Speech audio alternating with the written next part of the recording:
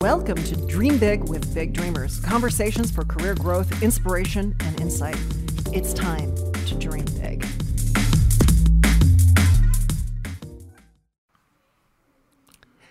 Hey, Scott, how you doing? I'm well, Donna. How are you? I'm doing fine. I'm doing great. It's springtime. Everything is in bloom. Life seems like it's getting back to normal. Yeah, it was Easter yesterday. It was, Easter Monday used to be a big thing. I remember it was kind of like a day off, and it doesn't feel like it's not anymore, is it? It isn't. No, it isn't. No. So did the Easter Bunny bring you a nice big basket full of candy? No candy. I had no candy. It's great. So I'm very healthy. No diabetic coma. I'm feeling great. I'm a little drowsy. I don't have coffee, which is killing me. But other than that, I'm doing well. Well, so we have an interesting guest today, Scott. His name is Lamar Tyler. Are you ready for his bio? I'm going to read it straight from my piece of paper. Let's do it. Okay. Using his motto, "The gatekeepers are gone," Lamar has leveraged social media to move his online brands from small personal blogs to an international brand with over 650,000 social media fans and 55,000 plus customers in all 50 states and 43 countries around the world. Among the recognition received for his work, Lamar, along with his wife, Ronnie, they were named one of Ebony Magazine's Power 100, a list of the top 100 movers and shakers in the Black community. They're finalists for Black Enterprises Family Business of the Year, finalists for Infusionsoft Small Business Icon Award, and winners of the ClickFunnels 2 Award. Lamar currently trains entrepreneurs how to leverage digital marketing strategies to scale their businesses with traffic, sales, and profit, the TSP brand. Lamar, thank you so much for joining us. Oh, no problem. Thank you for having me. So, Lamar, we talk about, the name of this podcast, Dream Big, with Big Dreamers. I mean, you head up a digital marketing, education, and consulting brand, traffic, sales, and profit. Yep. You speak at events and conferences across the country. You conduct workshops, seminars, you host discussions on topics, from entrepreneurship to digital marketing. You have directed and produced 7 full-length documentaries. You've co-founded the largest African-American marriage and parenting site on the web, blackandmarriedwithkids.com, no spaces. You're a brand ambassador for Hanes, Pampers, Fisher-Price, Kmart, Consumer Reports, General Mills, and you're the spokesperson for Box Tops for Education. You dream big, boy. We've done a little, but what was crazy, even as you read all of that off, is that we feel like we're still just getting started. Awesome. So you're still what is that vision? When you are dreaming big, what is it that where do you want to go? If this isn't it, where do you want to go?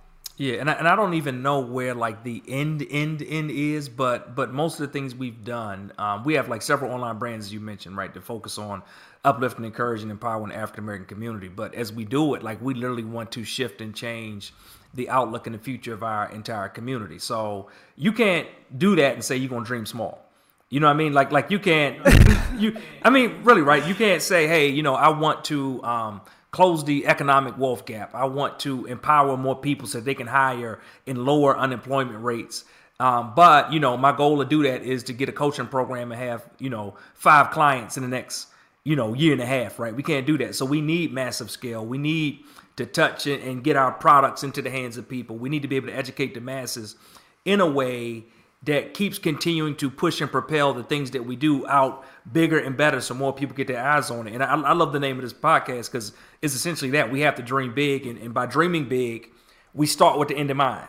We set up these goals that we say, this is the way we're charging towards. I have no idea how we're going to get there. We're going to create a plan. But right now, right, it's scary to think that we're going to get there. We don't really see, right? It's kind of foggy if we look down the path. But we're going to create a way. We're going to kind of keep charging towards that. And then every time we set goals and dreams like that, we continue to knock them down. Did you always dream big? When you, I'm trying to picture Lamar Tyler as a small child. Like, I have a sense that, like, a lemonade stand just didn't pay enough. So it wasn't worth your time. Like, what were you like as a kid? Like, were your parents big dreamers? Did they push this on you? Like, what made this happen? Yeah, it's an interesting question. I think as a kid, I always was a big dreamer. I think as a kid, I always wanted to be an entrepreneur. I did not have a family of entrepreneurs. I did not know what that looked like. I didn't have someone close to me. Sometimes people say, you must have grown up in a family, people all around. Nope, I didn't. But what one of the things that my mother imparted in me is the love of reading. So I read a lot. I still read, like right in front of me in my office now is a huge bookcase. I mentioned we just moved to a new office, right? The prize of my new office, brand new building, is a bookcase where I was able to get all my books on one bookcase. And I'm still seeing like gaps. I'm like, I need more. But literally those books are what gave me the ability to dream bigger, to see what the possibilities were, to see what other people are doing and have done in the past, and to encourage me to say, hey, you know what, if they did those things, I can too. Now, the way I dream now, my wife, Ronnie's my business partner. I think it scares her just a little bit. Ronnie's not always about this. She's like, dude, like your dreams are like, we're good. Like, can we just live in this moment right now? But I'm always kind of pushing that needle onto the next thing to get bigger than we are. But that's a nice balance to have, I think, in a relationship, right? That one person who maybe has their feet on the ground and the other one who has their head in the sky, and it allows you to go further together. Oh yeah, she saves me. If it wasn't for her, we'd probably be broke. we'd probably be totally. She says all the time that I stretch and I pull her beyond, what she's normally comfortable for, and it works in a good place.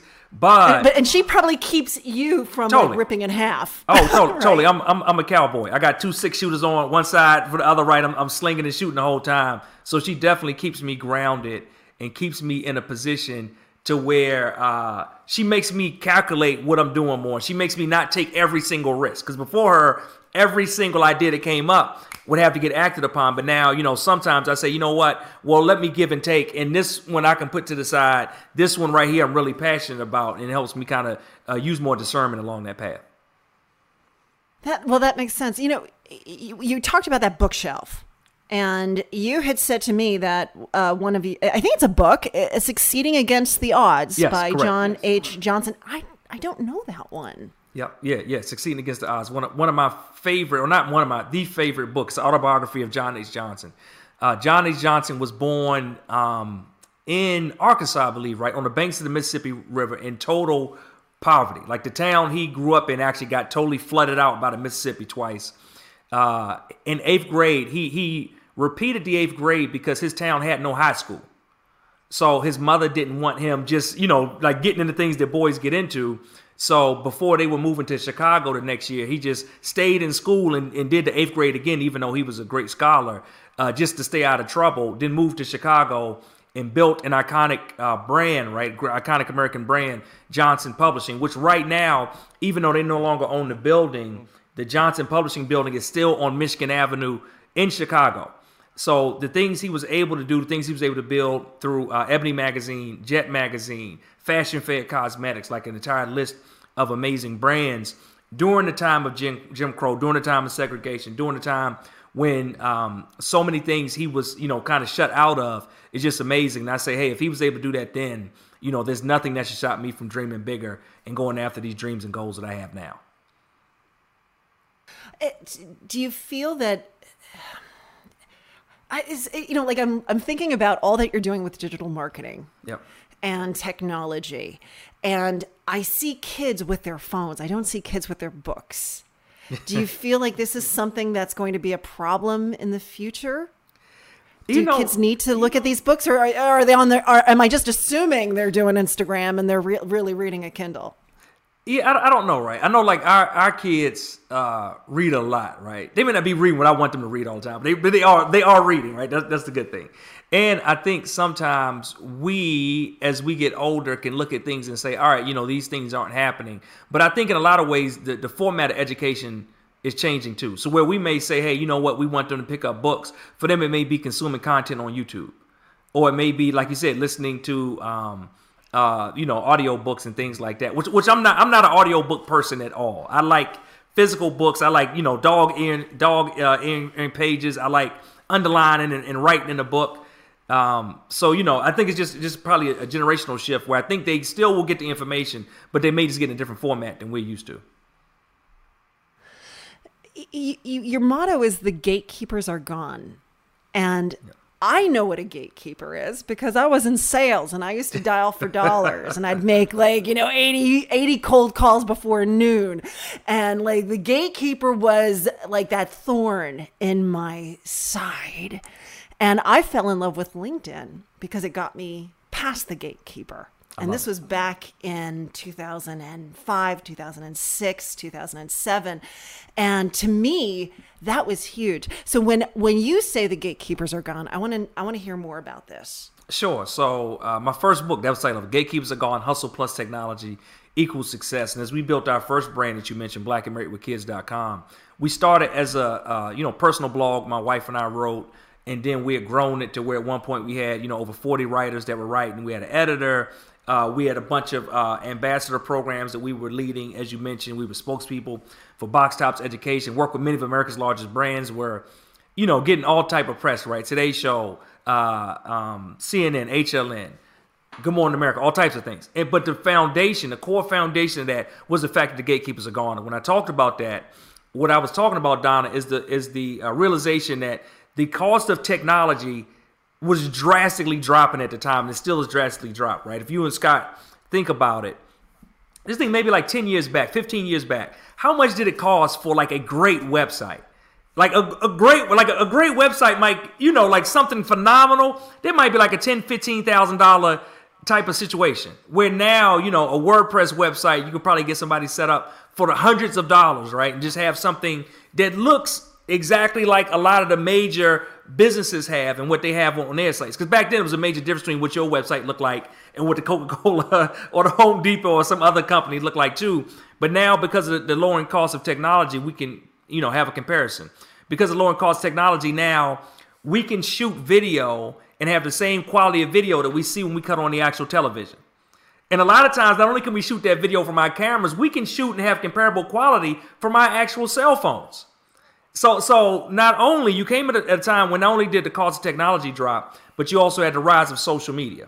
So for so many times and so many years, you had these gatekeepers in business, like you mentioned, the people that you need to go through in order to access, right, the decision makers. Or if you were going B2C, you had to get access and approval from these people before you could even sell to your customers. Even if the customers wanted what you had to offer, you still had to go through someone. So we were talking about younger people just a few minutes ago. I spoke at a high school once here in Atlanta. And, I had some young people in the groups that said they wanted to be musicians or, producers. So I said, okay, if you want to be a producer, what would you have to do? And they said, we make music. I said, where would you make music at? They said, at home, in my bedroom or, wherever I'm at. And I'm thinking, okay, when I was growing up, you wanted to make music, you had to go to a studio.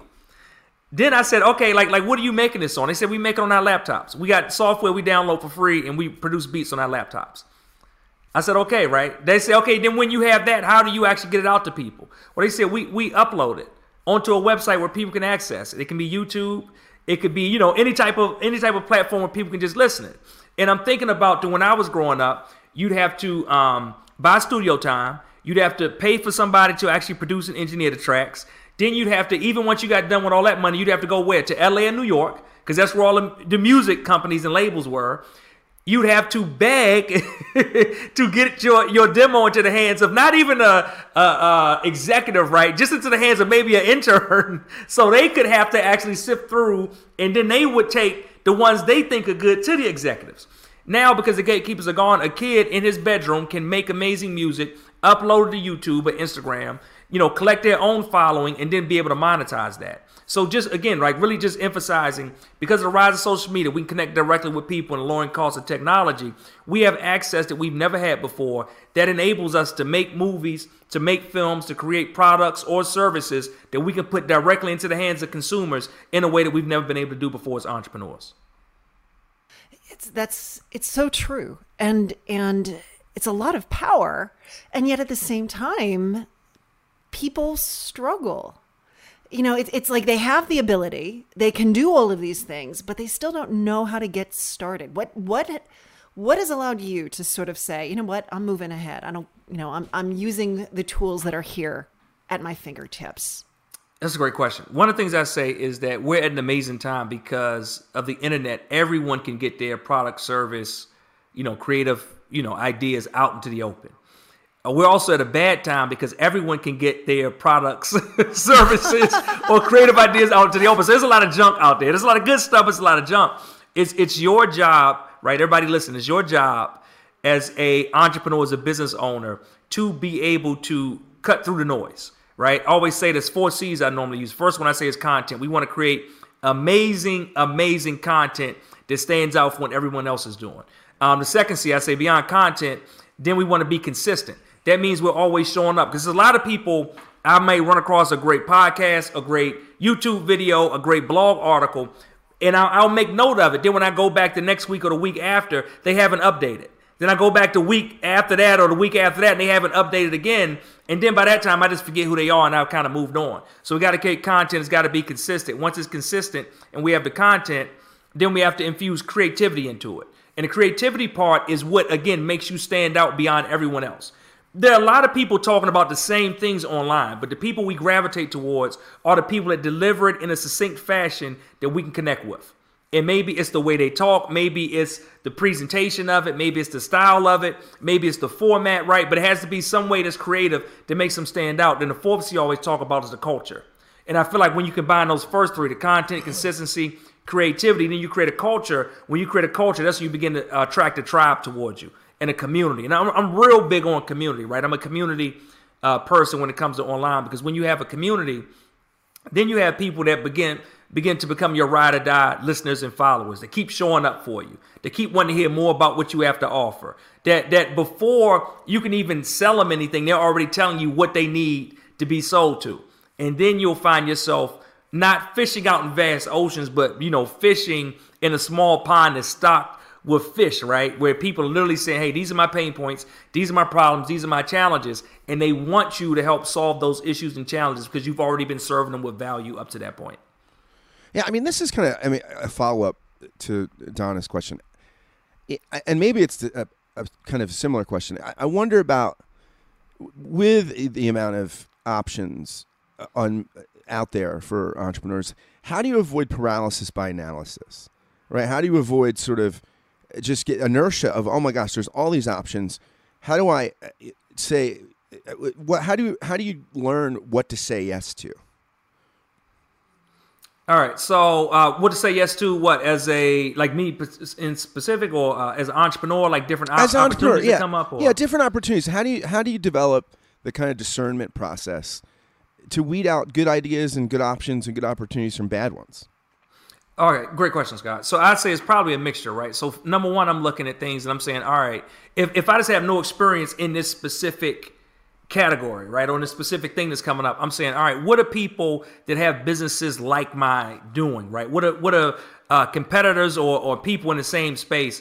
Are they doing different things online that may benefit me? That they're being successful with, or at least it looks like they're being successful with it. Can I implement some of those things in my business? Then one of the things I'm crossing along with that, as well as seeing what they're doing, are what are things that I natively would be good at, that natively just fit me and what I do. So I'm not a selfie person at all, right? No shade to the people that are selfie people. It just feels awkward to me when I do it. So no matter how much I'm trying to, my wife with some way, it's like, hey, you need to get a selfie. You should record. I'm like, I just can't do it, right? It doesn't feel right. So when I'm looking and seeing what are the things that are successfully happening in the marketplace, I'm also looking and seeing, okay, what are the things that I would feel comfortable doing? Because the more comfortable I feel doing, the more likely I am to actually take action and make that happen and not get the paralysis by analysis and to not get stuck. And then the other thing I always tell entrepreneurs as well is that you have to take action and get going, right? I always say, hey, they think about doing webinars. Guess what? Your first webinar will not be your best webinar, but you can't ever get to the best webinar if you don't do the first one. If I want to do an online challenge, no matter what it is I want to do, I have to know that, hey, I got to get the first one out of the gate. I got to get it rolled out. And then once I get it rolled out, I have to be able to collect data from it. Who engaged with it, who didn't engage? Did people get registered? Did they not get registered? Did I do paid advertising? Who clicked, who didn't click? And then as I take all that data, I can just improve the process along the way. I think too many times as entrepreneurs, we expect at every launch every video, every blog post, everything that we do to be a home run, not realizing that it takes steps in order to actually get to those points. What I'm thinking now is how much my brain is going in two different directions now. I'm thinking how much can be outsourced, how much must you do, and is it important to have like a mentor or a coach to help you do these things? And if I'm not just laying enough on you right now, Lamar, do you have a coach that you turn to? So we are always in some type of program, right? So right now it's not a specific coach, but in the past we've had coaches and consultants. We've been in mastermind programs, we've been in group coaching programs. We've gone to tons of conferences, which we still do conferences, right? We've been doing virtual conferences. Can't wait to get to in-person conferences in these next few months. But we've been doing all of that. And the reason why is that we found out after probably 6 or 7 years of being in business that we were doing it the hard way. And the hard way was trying to figure out every single thing on our own. And the shortcut was getting with somebody that already had the answers, that had already been there, that already could say, hey, don't do that, do this instead. Hey, I've already lost money doing that strategy. This is a strategy you want to use. And realizing that, hey, no matter what they told us, we still had to walk it out. We still had to implement it ourselves and see how it worked with our audience, with what and how we actually deliver content and information. But that was a drastically different situation and drastically improved what we were trying to do when we got the insight and information from somebody else to move faster. So that was the shortcut in business. I can imagine. We've already said there's so much out there. It's like, who do you turn to, and how can you get that fast track? So definitely finding that mentorship is an important thing. Yeah. And Don, if I could, I'm sorry. Yeah, I was going to add one more thing to that too, right? Because you talk about, all right, finding the mentorship. And a lot of people say, well, it's hard. How can I kind of discern, who I should pick? And it's a few things I look for. Number one, I want to look for a track record of success. Because this is great, right? Like coaching and education, all this stuff is moving on and moving on and moving up. But as it does, there are also a lot of people in the marketplace that actually haven't done the things that they're teaching, or don't actually have success, right? Or haven't trained somebody successful, so they can just watch other people kind of train and teach things, and they want to come and kind of train and teach you. So do they have a track record of success where they've actually done the things themselves, or they've taught other people and those people have been successful? Can they actually show you like, hey, this is a proven methodology that works, and this is how we kind of work through it? And can they actually let you know that, hey, at the end of this process, this is what you should be able to do or where you should be, and this is the proposed timeline it should take? Because a lot of time that timeline, a lot of that depends on what the entrepreneur is doing or not doing. But they should have a plan. They should be able to tell you what's different about what they're doing, and they should be able to show you some success. I'm curious, how do you assess risk as an entrepreneur? Like, how do you develop? Do you have a kind of, have some best practices or basic principles when you're? Because any entrepreneurial endeavor is going to involve some risk, right?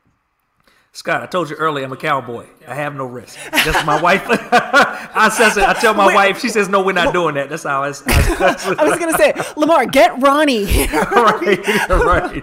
This is definitely a question for Ronnie. So for us, but it is a great question, because what I'm finding and what I've seen from people we work with, and even our own business and others that I've studied, is that like those greatest entrepreneurs do take massive risk, right? And the people we aspire to be towards, and a lot of times the people that don't take risk at all, like my wife, I told you, she says all the time, like we wouldn't be where we are if I just allowed her to kind of live in her conservative zone of comfort, right? So for us, like I said, it's us bouncing everything off each other. If you don't have a partner, it could be a mentor, it could be an advisor, right? I think like one of the parts, to answer Scott's question, one of the parts, it's important that you have somebody else that you can move these things, through, and you can kind of hear the process of what they think about it. Donna, you mentioned a second ago a coach, right? Like that's somebody you can toss these things off of and say, hey, what do you think? And to make sure, like I said, you're not being too aggressive, or like I said, in the other case, being aggressive enough. Because that is the thing too, right? Making sure that you're actually thinking big enough to say, hey, let's get to where we wanted to get to. In addition to that, what I would also say is I would want to look and see, always say like, all right, like what's my best case, worst case scenarios, right? Like where could this land us if everything works? Where could this land us if everything goes wrong? And am I willing if things go wrong and don't work out right? Like can I actually eat those consequences? because, we have people here on staff, we have employees, W-2 employees, and I never want to put them at risk, right? So these pivots and changes and things we make in the business are never in a way so that worst case scenario, if it didn't work out, it would risk everything we built up to this point. To me, it sounds like you're not motivated by money. I'm not getting that impression from with the question about risk, right? Some people would be like, well, when I look at risk, am I going to lose money or am I not going to lose money? Am I going to lose my footing? But I think, from everything that I've been hearing, you've never once mentioned that as, like a goal or anything. So what do you feel is what truly motivates you? What's pushing you to move forward? I'm getting the sense that there's this huge passion here, and it's the end all, how the impact that you're making on your community and your family. Yeah. And that's totally it for us. And like I said, now, I don't want anybody to get any misconceptions. We totally are focused on driving revenue, creating money, and driving in. But like you said, Donna, the bigger thing for us is how we can reshape and move our community. So when it all boils down to it, that's it. And internally, the money to me is a benefit of the work that I do and the value that I provide. So when we go out and we do different things and we're going to build, I told my wife a long time ago, well, she thought I was crazy. I said, we'll be wealthy, but I said I want to be wealthy from actually building it. I said I don't want to win the lottery. She said, Lamar, I'll win the lottery. I said, well, you want it, I would partake in the money, but I probably would invest it back into a business, because inside of me, this is what's built inside of me. We talked about when I was younger. As a child, I knew I wanted to be an entrepreneur one day. And the other thing I'll say, Donna, is that as I became an entrepreneur and I learned how to sell and market and things like that, I can create more money. So that isn't the thing. What most people don't realize is they're new entrepreneurs or new small business owners coming into it, is that once you get your product market fit down, once you know how to create a product or service that overcomes people's objections and challenges, you can always create more money. Like creating money is not a thing, right? And you'll find that your business becomes an ATM machine where, hey, whenever you need to drive and increase capital, you know what levers to kind of pull in the business to make those things happen. So beyond that, when I'm looking at the risk, like I said, I'm looking at what's the reward? How close does it get us to the big things that we want to accomplish, or how far could it take us away from the things that we want to achieve? What you're saying right now is reminding me of one of our other not of our clients, but one of our other guests. And they talked about this sense of, it was more than just faith, but it was this belief that God was taking care of them and they were always going to be okay. And so they could take, these risks in their business, and they always felt that they were provided for.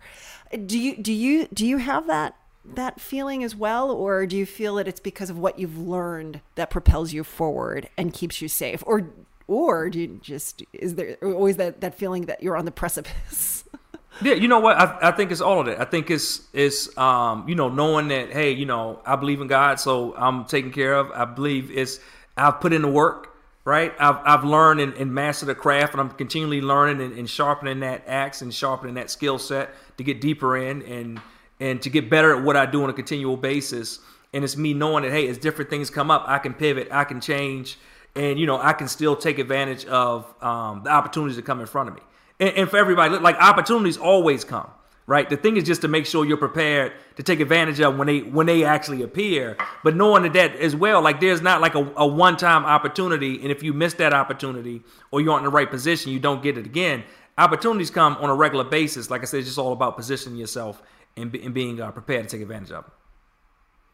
As an entrepreneur right now, what do you think are the best entrepreneurial opportunities out there? Are there certain business spheres or sectors right now that you think, wow, these are the things that are really have the greatest kind of potential for, for success? Sure. Great question, Scott. I'll say a few of them. I'll say number one is e-commerce. So e-commerce has been good anyway. E-commerce has been growing anyway, but because of the pandemic and because of COVID, e-commerce jumped ahead maybe 3-4 years beyond where it would have been anyway, when everyone came home and retail shut down and people were forced to buy. So all of my e-commerce clients basically had their best years ever last year. They had their best quarters ever. So while, there were companies struggling and companies shutting down, these e-com brands, they were having to figure out, okay, how can we get fulfillment iron down more because we're shipping out more than we ever shipped before? How can we, get our supply chain moving better? How can we employ more people and create more job opportunities because they were going well? And even though, as stores and everything start to open up back, more than it's been in the last few months, you won't see people shopping at the same rate. You will notice that things will not go back to normal. Those people that before couldn't imagine not going to the grocery store, if they haven't been to the grocery store in the last, 6 to 8 months or the last year, and they've been now used to getting things delivered, used to getting lunch delivered through Uber Eats and, things like this, used to buying some of the things they used to always have to go into the drugstore or the shopping mall to buy, but now they get all those things online. Things will not go back completely to how they were before. So I definitely say e-commerce. I think training and education. We talked about training, education, coaches, things like that. People are realizing now on a broader scale that, hey, like I said before, that is the shortcut to success. And I think a lot of people are realizing, as Donna mentioned, that, hey, I'm working a busy 9 to 5. Hey, I got kids. Hey, I got all these different things going on. So I don't have time to just muddle through and try to figure out everything on my own. When is someone that has a course, that has education, that has resources that I can get a hold of, and hopefully I can just jump right from, step 0 to step 4 or 5 and get to moving from there. So I think education, coaching, things like that are working well as more people open up to the possibility of it.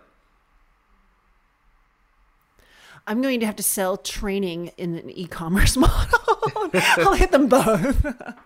Yes, definitely. Because I will say, Donna, too, the other thing is that we have a lot of traditional businesses that realize that they need to leverage their business online in some shape, form, or fashion. And I think what, the last year showed us as well, along with the pandemic, is there are people that knew they needed to be online. They knew they needed to serve more of their product or service online. But then when everything hit, the first thing they thought is, I knew it. I knew I should have been. Now, I couldn't have seen this coming, but I knew I should have been there. So again, as things open up, what normally happens is, people don't do what they should do by the time they should do it in. Something happens, they get kind of like a slap on the hand, and they say, man, I knew this, I knew I should have did the whole time. But then as things start to ease and lax back up, they start to ease and lax up with it. So what I'm telling everybody that's listening to us today to do is say, hey, don't let off. If you're in the middle of getting that website redesigned, you're in the middle of getting those funnels done, or getting your email sequences completed, or whatever you're doing that you saw needed to change over the last year, as things open back up, stay diligent with making sure those things get done. Well, it's part of those 4 C's, right? It's that second one. Yep, Consistency. Lamar, thank you so much for your time today. I appreciate it, and we're going to be keeping an eye and watching you soar even higher. So thank you so much. Thank you for having me. Thanks, Lamar. Thank you. Thanks for listening to Dream Big with Big Dreamers. If you like the show, please do us a favor. Go into iTunes and write a review and give us a rating, or share it with a friend via social media or email if you think they'd benefit from these conversations. Thanks again for listening, and we'll catch you next time. Until then, keep dreaming big.